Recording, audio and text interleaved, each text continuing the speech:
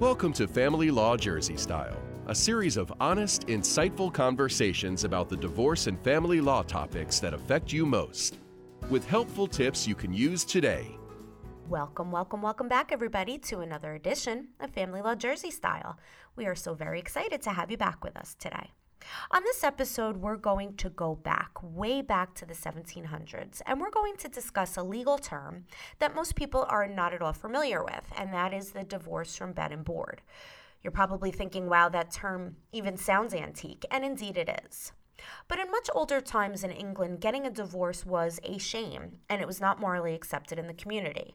Couples could be shunned by their religious communities and the community at large if they obtained a divorce. And this was actually true even up to the 1950s right here in America. So to sort of skirt the traditional divorce, the concept of divorce from bed and board was born. And amazingly, this is still available to couples here in New Jersey. Now, I'm sure you're wondering, why would I want a divorce from bed and board if I can now, without stigma, just get a regular old divorce? Well, there are a couple of reasons why people opt for this type of divorce, but let's first talk about what a divorce from bed and board actually is. A divorce from bed and board gives couples the ability to divide marital assets, make custody and support decisions, and live apart without being legally divorced. The couple actually remains legally married and cannot remarry. The divorce from bed and board can be converted to a traditional divorce down the road, and this process is fairly easy. But the couple can also remain divorced from bed and board indefinitely. And this really is the closest thing to a legal separation here in New Jersey. For those that don't know, there is no such thing as a legal separation in the Garden State. So what are the pros of divorce from bed and board? Well, the spouse who is divorced from bed and board is still entitled to remain on the other spouse's employee health plan. A traditional or absolute divorce cuts off that right for the spouse upon divorce. This is a huge perk given the costs of medical insurance, especially if the spouse has significant health issues, and we all know that COBRA costs can be astronomical. However, some insurance companies are becoming savvy to this, quote, loophole and are now including legal separation as a trigger for ending a spouse's medical coverage. Even though New Jersey does not recognize legal separation, it's wise to review the employer health plan to see just what the language is regarding divorce or separation.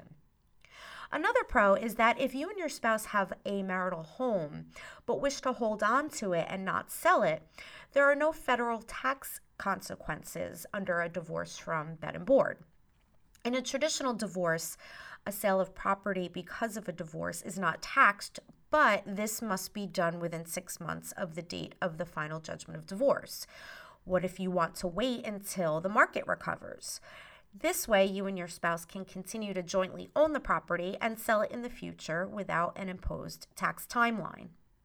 Another pro is that a divorce from bed and board does not terminate survivorship benefits for most pension plans. If you pass away, your spouse would still be entitled to his or her survivorship benefits under the pension. Of course, check with your specific plan to make sure that this is the case. So what are some cons? Well, both must agree. The court will not grant a divorce from bed and board unless you and your spouse agree to this. So if you wish to stay on your husband's medical plan and you suggest a divorce from bed and board, he has to agree to it or it cannot happen. You cannot get remarried. You must get an absolute or traditional divorce in order to get married again. And while changing a divorce from bed and board to a regular divorce is actually a right guaranteed by New Jersey law, the parties must make an additional application to the court, which incurs more fees. In order to get the divorce from bed and board converted into a regular divorce, you'd have to file an application with the court. Perhaps a divorce from bed and board is right for you. Ask yourself, is remaining on my spouse's medical insurance a must for me? Am I thinking about remarrying in the future? Will my spouse agree to a divorce from bed and board?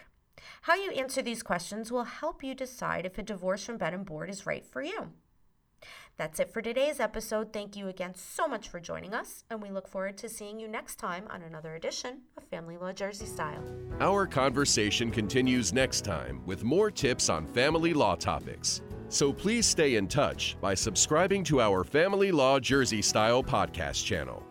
Family Law Jersey Style is brought to you by Weinberger Law Group of New Jersey, Weinberger Law Group is committed to safeguarding your children, protecting your assets, and securing your future. Our skilled attorneys focus exclusively on divorce and family law matters and create positive solutions that are caring, compassionate, and right for you. For your divorce and family law needs, schedule your free initial attorney consultation by calling us at 888-888-0919 or visiting WeinbergerLawGroup.com.